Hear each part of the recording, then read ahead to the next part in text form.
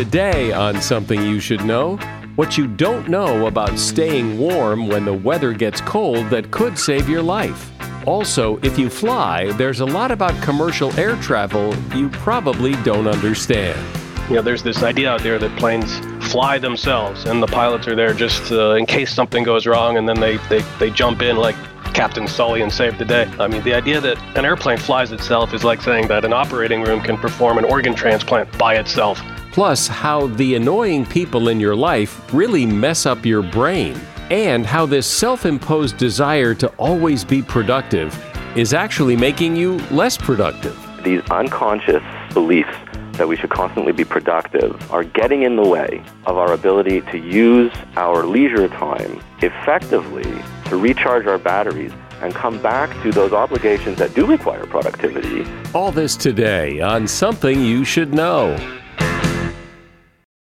This episode is brought to you by Shopify. Whether you're selling a little or a lot, Shopify helps you do your thing, however you cha-ching. From the launch your online shop stage, all the way to the we just hit 1 million orders stage. No matter what stage you're in, Shopify's there to help you grow. Sign up for a $1 per month trial period at shopify.com/special offer, all lowercase.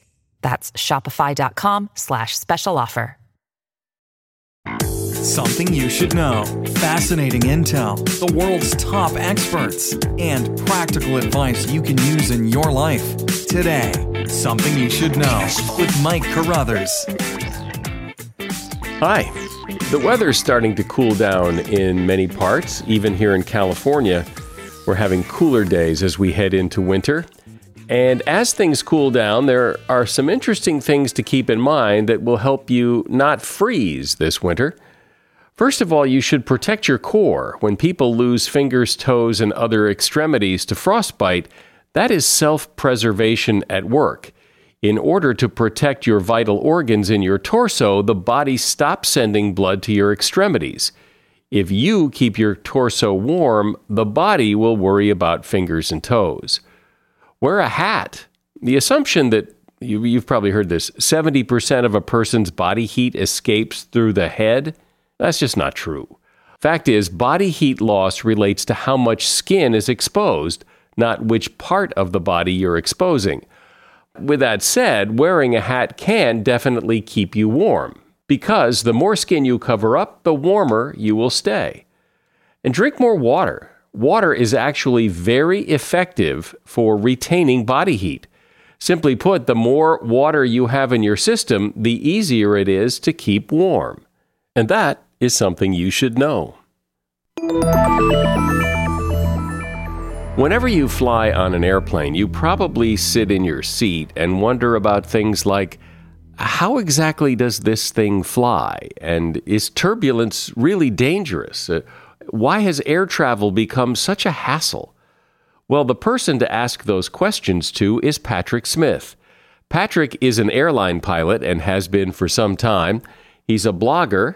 His website is askthepilot.com, and he's the author of a book called Cockpit Confidential, Everything You Need to Know About Air Travel. Hi, Patrick. Welcome. Hi, thanks for having me on. So let's start with this. Let's start with what the hell happened to air travel? Because I remember the day, I'm not that old, I remember a day when, I never really looked forward to getting on an airplane, but it wasn't the hassle, and you didn't hear the stories, and what happened? I'm the first one to admit that air travel has become an undignified and in many ways uncivilized experience. It's noisy, it's just generally tedious and uncomfortable, and it's all of the things that we know. But you can also make the argument that air travel is in a lot of ways in a golden age right now. I mean, you hear often about people referencing this golden age of air travel that existed somewhere in the past, but nobody can really define where it was exactly or what it was. And in a lot of ways, I think it's a mythical construction, and that you could actually make the argument that the golden age of flying is right now. And that will sound completely preposterous to people. But let's look at it. Affordability of flying to begin with. Flying has never been less expensive than it is now. The average airfare is about half of what it was 25 years ago, and that's after you factor in all of those ancillary fees that airlines love and people hate.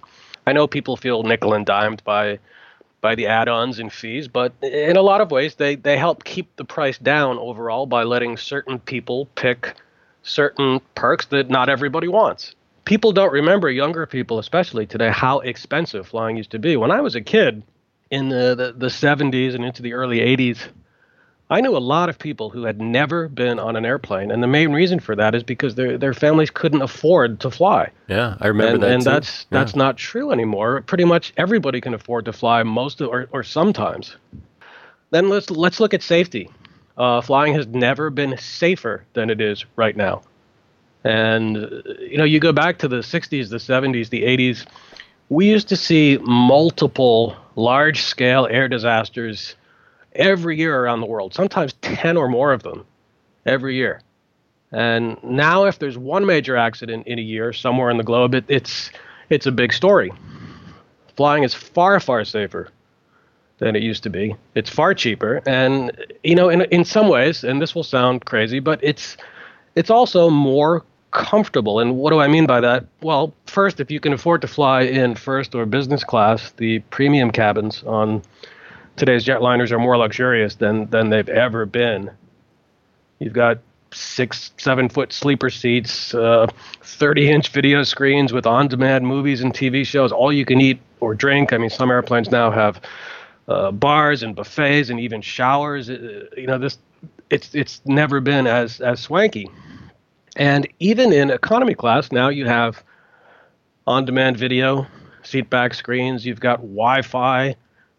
These are things that didn't exist even 10 or 15 years ago.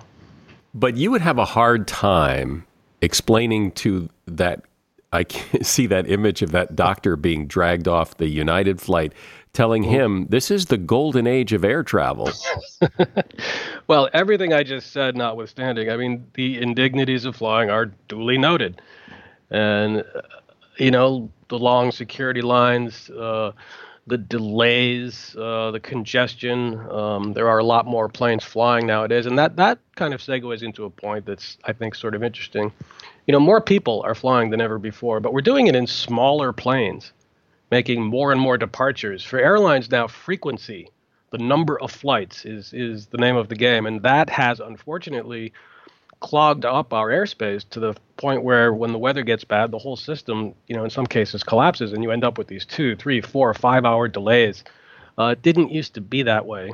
And part of that is the industry's infatuation with using regional jets instead of mainline jets for so much of their flying. That's something that began in earnest about 20 years ago. And the major carriers began outsourcing more and more of their domestic flying to these regional affiliates that now make up for about 50% of all the takeoffs and landings in the United States.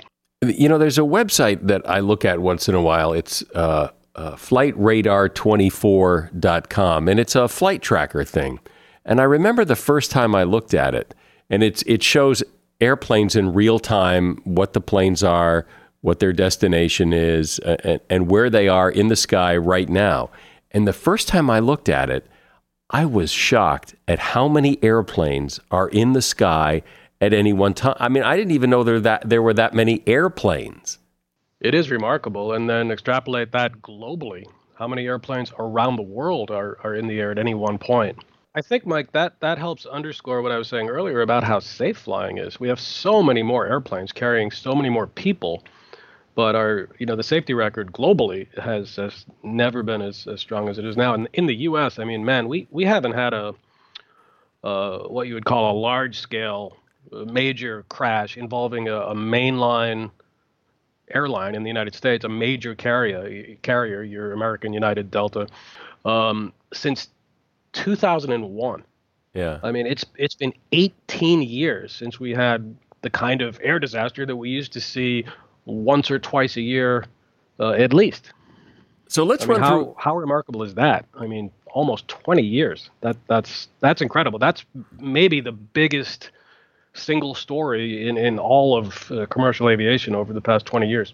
But nobody acknowledges it, and I think one of the reasons is when things do happen, even comparatively minor incidents, uh, they become spun up in the media, and you have so much media now across all these different platforms vying for attention that a plane has a landing gear problem, and it's a spectacle, and it's in circulation and goes viral, as they say, for days at a time, and most of those incidents, from at least from a pilot's perspective, are non-events.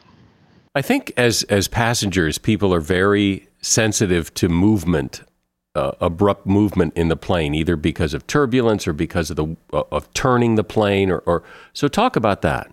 I think people would be surprised to know that even in pretty strong turbulence, even in very rough air, a plane is barely moving from its point in space. A lot of people seem to think the plane is plummeting hundreds or even thousands of feet, and really, if you looked at the altimeter during turbulence, it's barely moving at all. I mean, maybe 10 feet. A plane will almost never turn at more than about 25 degrees of turn, of bank. Yet people will swear that their plane is banking 90 degrees or 60 degrees or some insane number like that. I'd love to bring you into a simulator or in an aerobatic airplane and show you what those numbers would really feel like. A very steep climb in a jetliner is about 20 degrees nose up, and a descent is usually somewhere in the order of 2 degrees or maybe 5 degrees at most nose down. And people hear that and they say, no way, that there's no way that's true. I know my plane was going 45 degrees nose down towards the ground. It wasn't. It just wasn't. And I wish I could take you into a plane and show you that, but for the time being, try to take my word for it. I'm speaking with airline pilot Patrick Smith from AskThePilot.com. He is also author of the book Cockpit Confidential, Everything You Need to Know About Air Travel. As the Something You Should Know podcast grows and we're looking to expand and hire new people, it's become really clear that the right hire makes all the difference. That's why it's so important to find the right person. But where? You could try posting on job boards, but can you really be sure the right person sees your job? Instead, find the person who will really help your business grow with LinkedIn. When you hear that, doesn't that just make sense? I mean, that's where the smart people in your industry go, LinkedIn. As the world's largest professional network, people go to LinkedIn every day to grow professionally and discover job opportunities. And this you'll find interesting, most LinkedIn members have not recently visited the top job boards, yet 9 out of 10 members are open to new opportunities. Think about that. You can only reach them on LinkedIn. That's why a new hire is made every 10 seconds using LinkedIn. Hurry to linkedin.com/something and get $50 off your first job post. That's linkedin.com/something to get $50 off your first job post. linkedin.com/something. Terms and conditions apply. You know, it's always those weird noises at night that make me think about home security, which is why I'm a big fan of Simply Safe Home Security. Simply Safe is ready for anything that gets thrown at it. If a storm takes out your power, no problem. If an intruder cuts your phone line, Simply Safe is ready. Say they destroy your keypad or the siren, Simply Safe will still get you the help you need. Yeah, maybe it's overkill. Maybe you don't need to be ready for every worst-case scenario. But that's what makes Simply Safe Home Security System so great. It's always ready no matter what. Simply Safe could cost an arm and a leg, but it doesn't. Instead, they only charge you what's fair. 24/7 professional security monitoring for just $14.99 a month. And there are no contracts and no hidden fees. I recommend Simply Safe to everyone I know, and I suggest you check out Simply Safe so when you hear those funny creaks and noises in the middle of the night, you don't need to worry. Go to simplysafe.com/something today. That's simplysafe.com/something to protect your home and family. simplysafe.com/something. And I've put that link in the show notes. So Patrick, here's something I've always wondered about. So, because I see this in the movies a lot. So say I'm a passenger on the plane and you're the pilot and there's a co-pilot and you've all eaten the bad fish and you're all dead now. And I have to fly the plane. I'm the only qualified person to fly the plane. Could someone talk me through it, like in the movies, and I could land the plane, or would I crash and kill everybody? You would crash it. There's zero chance of you getting the plane on the ground.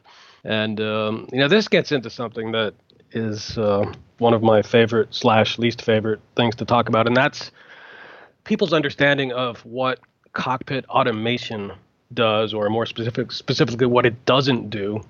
People have a very vastly exaggerated understanding of what automation does and how pilots interact with that automation. There's this idea out there that planes fly themselves, and the pilots are there just in case something goes wrong, and then they jump in like Captain Sully and save the day. That's not the way it works at all. I mean, the idea that an airplane flies itself is like saying that an operating room can perform an organ transplant by itself. Obviously, you need the experience and the talent and the expertise of the doctor, and the same goes for the pilot in the cockpit. And I think you'd be amazed at how busy a cockpit becomes, even with all of the automation on. More than 99% of landings are hands-on. I don't want to use the word old-fashioned. It's just the way they are. And 100% of takeoffs are hands-on. There's no such thing in anywhere in commercial aviation as an automatic takeoff. Is it hard to land a plane? I mean, if you've done it as a pilot a million times, is the next one really that hard? Or is it like driving a car where after you've done it for several years, it's pretty easy for you? Well, ask a doctor if a particular operation is easy. I think what you're getting at is that things become routine. I think routine is a good word. That doesn't mean anybody could do it or that it's easy, but if you're a professional trained to do that task, then at a certain point it kind of comes natural. What are the other things that people ask you about the most? I've always been surprised at how many people are put off by turbulence, by rough air. Nervous flyers, anxious flyers especially. But it wasn't until I started writing and fielding questions from the traveling public that I realized what a big deal turbulence was for so many flyers. Because, from our perspective, from the pilot's point of view, we see it as a comfort and convenience issue, not as a safety issue per se. The number of airplanes that have crashed due to turbulence in and of itself in the whole history of commercial aviation can be counted on one hand. And I don't want to downplay it too much, though, because every year, a certain number of passengers are injured by rough air, but normally because they're not sitting down with their seatbelts on when they're supposed to be. But as a pilot, when the plane hits turbulence and it does that thing where it just feels like it drops and all, are you as the pilot concerned like, oh, we need to do something about this, or do you just like ride through it knowing that this will work out? For pilots, a turbulence encounter is a very hands-off thing. You're not fighting the turbulence so much as just letting it run its course, and the plane kind of rumbles through it. But there isn't this plummeting, and there isn't this wrestling with the controls. Turbulence moves you one way and you fight it back the other way. No, it doesn't happen that way. It's very hands off, and planes are stable to the point where anytime they're disturbed from their position in space, by their nature, they want to go back to where they were. So the plane can more or less just ride through turbulence on its own. We're not gripping the wheel. We're not fighting it. I remember hearing that this came as somewhat as a surprise to me that it takes longer now to fly, let's say coast to coast, because the airplanes have been slowed down by policy in order to save fuel. The typical jetliner actually flies a little bit slower than was the case 40 or 50 years ago, believe it or not. But that's in the name of efficiency. Just the planes are designed to fly more efficiently and use less fuel. But normally, if you're slowed down flying cross country, it's because of air traffic constraints. There are just so many planes and traveling at slightly different speeds. So if you're behind one airplane that's at such and such a speed, you may have to slow down slightly to preserve the choreography of which planes are on which routes. Sometimes there's flexibility, but sometimes air traffic control just assigns you a speed because that's all they can do because of the volume of planes. Oh, so air traffic control tells you how fast or slow to fly? Sometimes, yes. And how much pressure is put on pilots to get out of that gate on time and land that plane on time? Well, it's not pilots specifically. It's the whole team. It's the gate staff and the flight attendants and the pilots and the ground crew. Sure, we're under some pressure to get the aircraft off on time. I think the last statistics I saw, industry-wide in the U.S., something like 85% of flights arrive on time. And considering how many flights are now being pushed through the system, that's a pretty good number. And of course, though, that the numbers will vary region to region. Some airports are just notoriously more delay-prone than others. As a pilot, you don't typically, I imagine, have a lot of contact and a lot of time to have contact with passengers. But what do you like to hear? I mean, do you like to hear people go, "Hey, good landing," or "Hey, nice takeoff"? I mean, is there anything that like pumps you up and like, "Yeah, I did well today"? Oh, any compliment or any just smile and a thank you. And by the way, passengers are more than welcome to come up to the cockpit and say hello and maybe get a little tour at any point before or after the flight. No, you can't come up during the flight, as was the case in the old days, but as long as things aren't too hectic or too busy before the flight, you're more than welcome to come on up and have a look around. Really? You like also, that's not a bother to you? There's a disconnect. You're in the cockpit. You're physically separated from the cabin. So to have that interaction in a lot of cases just feels nice. What is the difference between the pilot and the co-pilot? Are they equally qualified, and why is one the co-pilot and one the pilot? This is one of those kind of perpetual misunderstandings that people have. The idea that there is the pilot and then the co-pilot, who is, maybe somehow not a real pilot, and that's not the case. I mean, I'm a co-pilot. I'm a first officer. Colloquially, we say co-pilot, but both of the people in the cockpit, and there are always at least two, are full-fledged pilots who are qualified to operate the airplane in every regime of flight. The captain has the ultimate responsibility and the bigger check to go with that. But we both essentially have the same duties, and we both fly the airplane. If you're, say, flying from New York to Chicago to Los Angeles, the one pilot will be the hands-on control pilot for the first leg, and then the other pilot will be the hands-on control pilot for the second leg, performing the takeoff and the landing. The co-pilots take off and land airplanes all the time. So when you go on a flight, when do you get to the airport, and do you, as a pilot or a first officer, do you really inspect the plane, or do you leave that to the people that do that? Or what's your, prior to the plane leaving the gate, what is it you do? Great question. And like so many things in aviation, it depends. It varies. So one of the big variables here is, are you doing a short-haul domestic flight or a long-haul international flight? For a short-haul, run-of-the-mill domestic flight, I like to be at the airplane somewhere around an hour before departure. There are a series of checks that we run through. The maintenance personnel also run through a separate series of checks and inspections. So it's different things are going on, and different personnel are performing those checks and tests. There's paperwork to go through and review, that sort of thing. For an international flight, my carrier, our requirement is to be present an hour and a half before departure. And we typically go to a briefing room where we have little cubicles set up, where we go through the flight plan page by page, looking at the route and charting it out on a map and all that sort of thing. There's a lot of paperwork involved. And also on the longer flights, any flight at my carrier anyway, over 8 hours, we bring 3 pilots. We'll have a captain and 2 co-pilots, 2 first officers. And then once we're in the air, we work in shifts. So one pilot will be on break with always a minimum of 2 pilots in the cockpit. And then on even longer flights, we'll bring 4 pilots and work in teams of 2. Well, it's so interesting, and it's what I think people wonder about all the time when they fly is, kind of what's going on behind the scenes. And I appreciate you filling in those blanks. Patrick Smith has been my guest. He is an airline pilot, and he has a website called askthepilot.com.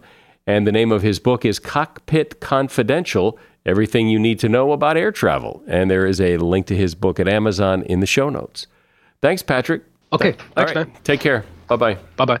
You know, I've worked on projects and with businesses with great ideas, but the issue always comes up, okay, so now how do we reach the right people? Well, when you're marketing B2B to people in a particular industry, LinkedIn Marketing Solutions is the answer. LinkedIn Marketing Solutions drives brand awareness, generates great leads, and builds long-term purposeful relationships. Advertising on LinkedIn's network of more than 575 million members is precise and powerful, with the ability to effectively target the right message to the right people while they're in that professional mindset, right? When people go on LinkedIn, they're in that professional mindset, and that results in higher quality leads and higher brand awareness. I speak from experience when I say that when it comes to marketing your business, it's all about reaching the right people at the right time. LinkedIn Marketing Solutions is the way to do it. 4 out of 5 customers who are on LinkedIn are decision makers at their companies. To redeem a free $100 LinkedIn ad credit and launch your first campaign, go to linkedin.com/something. That's linkedin.com/something for your free $100 ad credit. Terms and conditions apply. A shout out to Claritin for supporting this episode and providing us with samples. You see, for as long as I can remember, I have had to deal with seasonal allergies. Stuffy nose, watery eyes, the whole deal. And the worst for me is it messes up my sleep.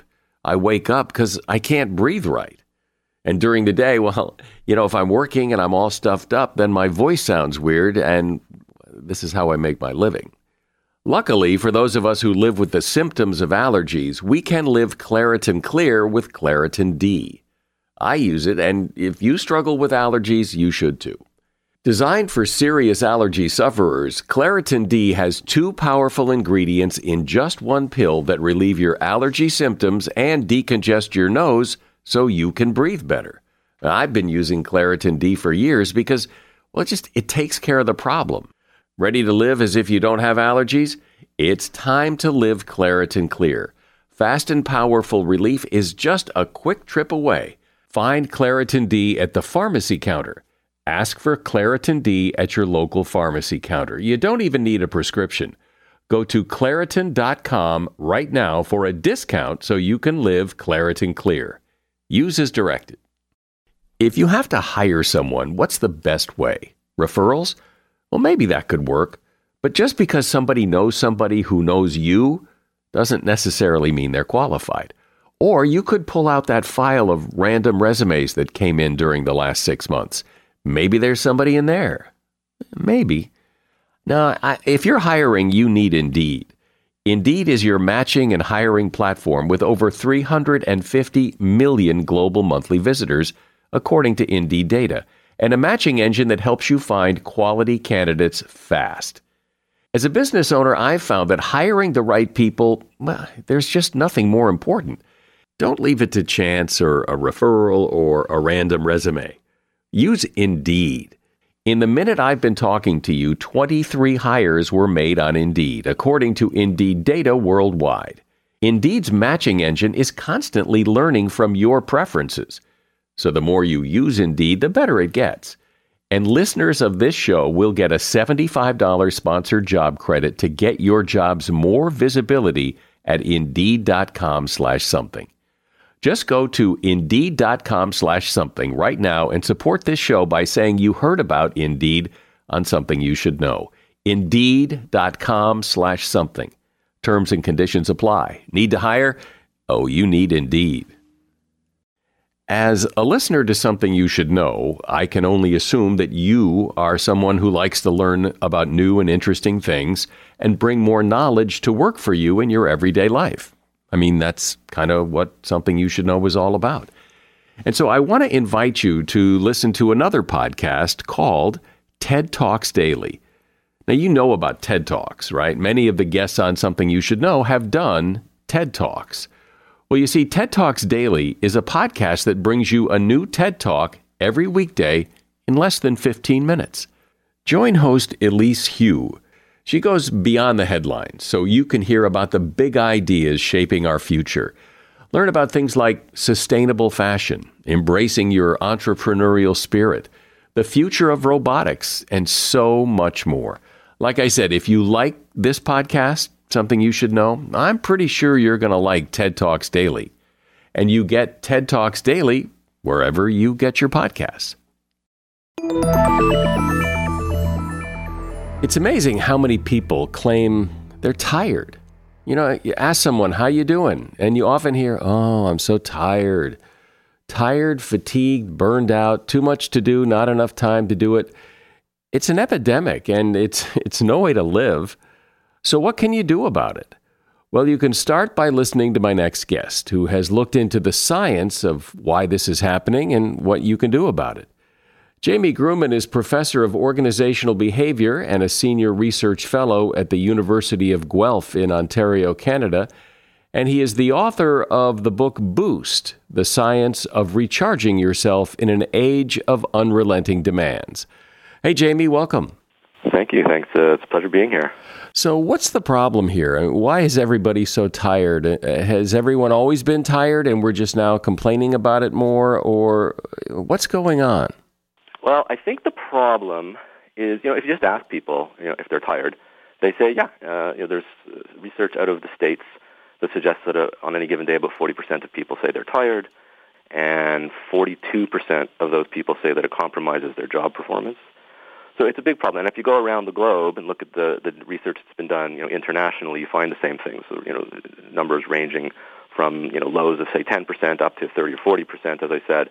Where does it come from? I think, ultimately, there are a lot of reasons. But I think part of it is the simple fact that people work more these days. We put in longer hours than we did, say, 50 years ago. We have dual-income families, so there's just less leisure time to get things done, so our lives are crammed.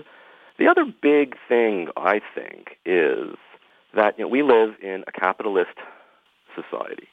And every economic and political system comes with it certain assumptions that underlie the system. And one of the assumptions that underlies capitalism is the idea of productivity and efficiency. And to be sure, when you're working or engaged in whatever productive activity you're engaged in, you want to be productive, you want to be efficient, you want to get it done as well, as effectively, and as quickly as you can, be productive. But what happens is, I think, this idea of productivity and efficiency gets under our skin. It gets into our bones. And so we find ourselves in moments of leisure, in the evenings or on the weekends or on our vacations, and if we're not being productive, we feel bad. We feel guilty. I know tons of people who, if they're not doing something productive, whether shopping or doing laundry, they're just sitting around enjoying themselves, and they'll say, I feel so guilty. I should be doing something. Oh, I think that applies to everybody. At some point, I think everybody feels that way. I know I've felt that way plenty of times especially when there is something that you probably need to do, and it could probably wait, but it's undone, and it just hangs there. So that's actually a psychological phenomenon that's been studied for decades. If you haven't finished something, it stays in your head, and you feel bad that you're not doing it. But therein lies the rub. That's the problem.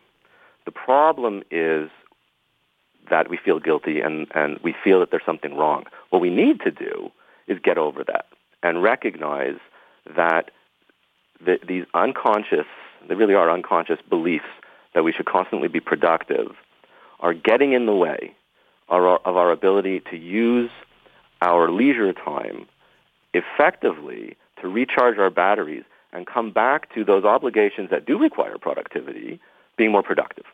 The issue, though, I think, is that for many people, even if this has become their life, where they're tired and stressed out and exhausted all the time, it becomes their normal. And it's not great, but it's not so painful that there's a big urge to change. You just muddle through. I think you're absolutely right. I think oftentimes what happens is people don't change until they hit a brick wall. When does the drunk realize he has a drinking problem? When he wakes up in the gutter and his family's left him. But that's really unfortunate, isn't it? Right? We want to. It's better to take a step back, take a deep breath, and take a look at the life we're living, and consider: is this the life I want? Is it my objective to get to my 85th birthday and think, wow, look how productive I was? I don't think most people would be proud of that. They may be happy with their accomplishments, but I think there's a lot more to life than just working as much as you can. And I think the beauty of being alive comes from making the most of the time we have, and making the most of that time requires taking the time to decompress, recharge your batteries, and get back to your best. I'll take issue with a little of that, just because, and we've talked about this before, there are some people who derive a great deal of joy and rejuvenation from their work, and to tell them they need to go be idle and do something else, I think is wrong, because that's where they get their boost. That's where they get their energy. They love what they do, and they're happy to do it. I had this come up a couple of years ago. I was doing a talk on this topic for a group of lawyers, and one of the lawyers put his hand up and said the same thing. Saying, I really love what I do. I get energy from it. Isn't it better for me to work all weekend and not do what you're telling me, which is, intentionally find some leisure time? Isn't it better for me to just keep working? And I said, this won't surprise you, no. Now, here's where research becomes valuable, because instead of just having a contest of wills or just a debate of ideas, we can look at what the evidence suggests. And there's two studies, actually. So the first is, one study looked at people who were high and low in terms of how engaged they were at work. And what they found was that the people who were more engaged actually ended up benefiting more from transforming their downtime into uptime. So they benefited even more from making sure that they used their leisure time effectively than the people who weren't engaged. So because when you're engaged and you love what you do, you are using so much more resources, right? That's exactly what engagement is, right? You're bringing your full self to your role. You're fully engaged by it. All of your neurons are firing. You're focused, you're energetic, and you're going to get tired. And so it's those people in particular who benefit even more from finding some leisure time than people who are less engaged. Now, this does not mean that you have to restrict yourself. From Friday evening to Monday morning, you cannot do anything.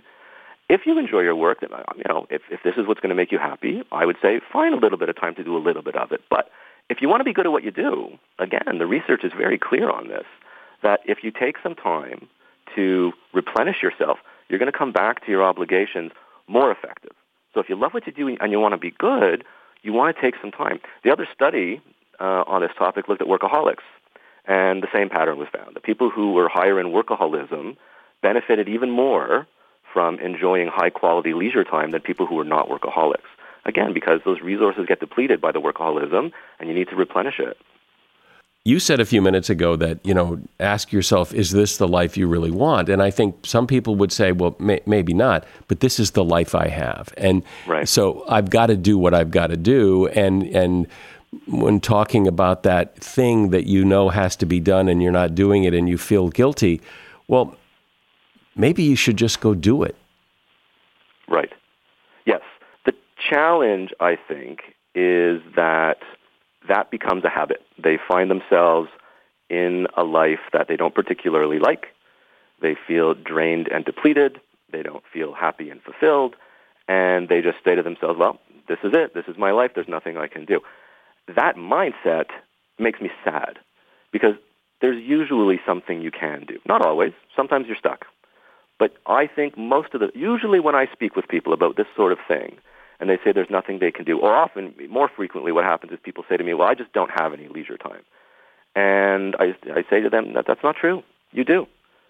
I know you feel proud to say that you don't have any, because it makes you feel very productive. And in the world we live in, that's sort of a sign of pride to say you have none. But it's not true. You do have some. You're just not using it, and you don't like to admit that you have it. And it's the same thing with the life. Yes, sometimes you just have to get stuff done. Absolutely. I mean, there are times I'll go through periods where I'll work, 80 hours a week for months on end. But I really look forward to when that's over, And it's because it's when it's over and I can go back to having a slightly more balanced life that I feel better.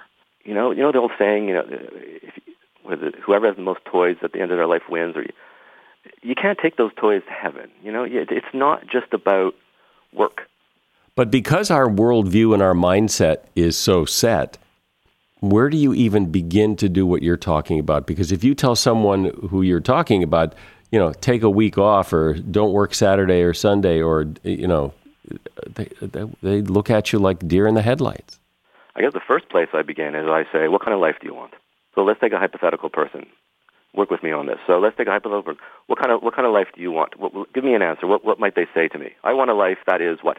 Well, I don't know. I think that's part of the problem too, is I don't know that they know what they want. Maybe they don't want this, but that doesn't mean they do know what they want. So that's an issue. I mean, who was it who said, I think it was Plato or Aristotle, the unexamined life is not worth living. If you consider the fact, if you're lucky, you get 80, 90, 100 years here. And as far as we know, we never come back. So we've got this opportunity to make the most of our time here. We want to, if someone says, this is my life, this is what I do, I would say to them, okay, take a minute or take a day or take a week or take whatever time you need. Now think to yourself, what do I want? In the time that I have remaining, what do I want to make of this time? And is there a way that you can start to make that happen? Yeah, but I think a lot of people would say, but I don't know what that means. What do I do? Okay, so if I'm going to do what you're saying, starting this Saturday, instead of getting up and going to work like I normally do, what am I going to do? I don't play sports. What do I do? Okay, so first thing I would say is think back over your life to those moments where you felt most fulfilled, the moments where you felt full of joy. Let's start there, just to start to get a baseline of the sorts of activities that fulfill you. So start with that. Start with thinking about activities you've done that really made you feel fantastic. And now start looking for themes. What sort of activities were those? What was the emotion? Maybe you felt very accomplished. Maybe you felt really overjoyed. Maybe you felt like you were giving back. And I think when you look back over your life and your experiences and you begin to think about what are the activities, the experiences that make me feel like my time here is worthwhile, whatever that means to you, I think that's a place to begin. So if people don't know what to do, they can look backward. The other thing they could do is look into the future. So think, okay, how much time do I have left? So I'm 50. So how much time do I have? Let's say I have, let's say another 30 years. In the time remaining, if I'm starting from scratch, what do I want to do by the time I'm no longer here? And so instead of looking backwards now, I'm looking forwards. And again, I just sort of brainstorm creatively. And I would say shoot for the moon. Like, don't restrict yourself to the life you're currently living. Just blue sky it. You can think whatever you want. If you could do whatever you wanted at all, you've got 30 years left. What do you want to accomplish? What do you want to do in that time? And that could mean sitting on the beach and collecting seashells. Or it could mean I want to give a speech at the United Nations. Or I want to make as much money as I can in the time remaining. Who am I to say what goal is better or worse? But as a psychologist who thinks a lot about the quality of life, I would say that I think it behooves everyone to take a minute to consider what it is they want out of this gift of being alive before it's over. Yeah, but then what do you do? I mean, then how do you know if you're doing this right? How do you where's the test? What's the line that now I get it? The only thing you can do is experiment. It's like when you're young and you're trying to figure out what job is the best job for you. You can't know. No matter how many vocational tests you take, you can't know what job is going to suit you best, what's going to float your boat until you do it. And so you go out and you experiment and you try everything on for size and you see what you like and you see what you don't like and you see which ones suit you better, see which ones you're good at. And it's the only option there is you just experiment with alternatives and eventually the answer comes to you. That's the beauty of it. The world has a way of meeting you halfway. If you make the effort to try to figure out how to live your life to the fullest, the world has a way of helping you, and the answer comes to you. As self-evident as this may seem, particularly to you, what's the payoff? What do you get for doing this? you get to take full advantage of your life. Every one of us has some genius, some brilliance that is exclusive to us, some combination of brilliances. And if we realize those manifest brilliances, we feel great. We make a difference in the world. We actualize our potential, which is, what a lot of humanistic psychologists would say, that's our purpose here, is to achieve self-actualization, to do in this world what is our unique purpose, to walk our unique path. Every one of us has a unique objective to achieve, and so many of us never achieve it, and so many of us have no idea what it is. So many of us don't even ever try because we don't know that it's possible, because we get so stuck in a rut. We get stuck in the rut of go to school, graduate, get a job, pay your mortgage, have kids, get old and die. And we don't take advantage of the fact that there's more than that. Right, and that's the important thing to keep in mind and keep on the radar, because it's so easy for that to fall off the radar. Jamie Grumman has been my guest. He is a professor of organizational behavior and a senior research fellow at the University of Guelph in Ontario, Canada. And he's author of the book Boost, The Science of Recharging Yourself in an Age of Unrelenting Demands. There's a link to his book in the show notes. I appreciate you being here. Thanks, Jamie. Thanks very much, Mike. This has been a real pleasure. So think for a moment, are there people in your life that you would consider irritating?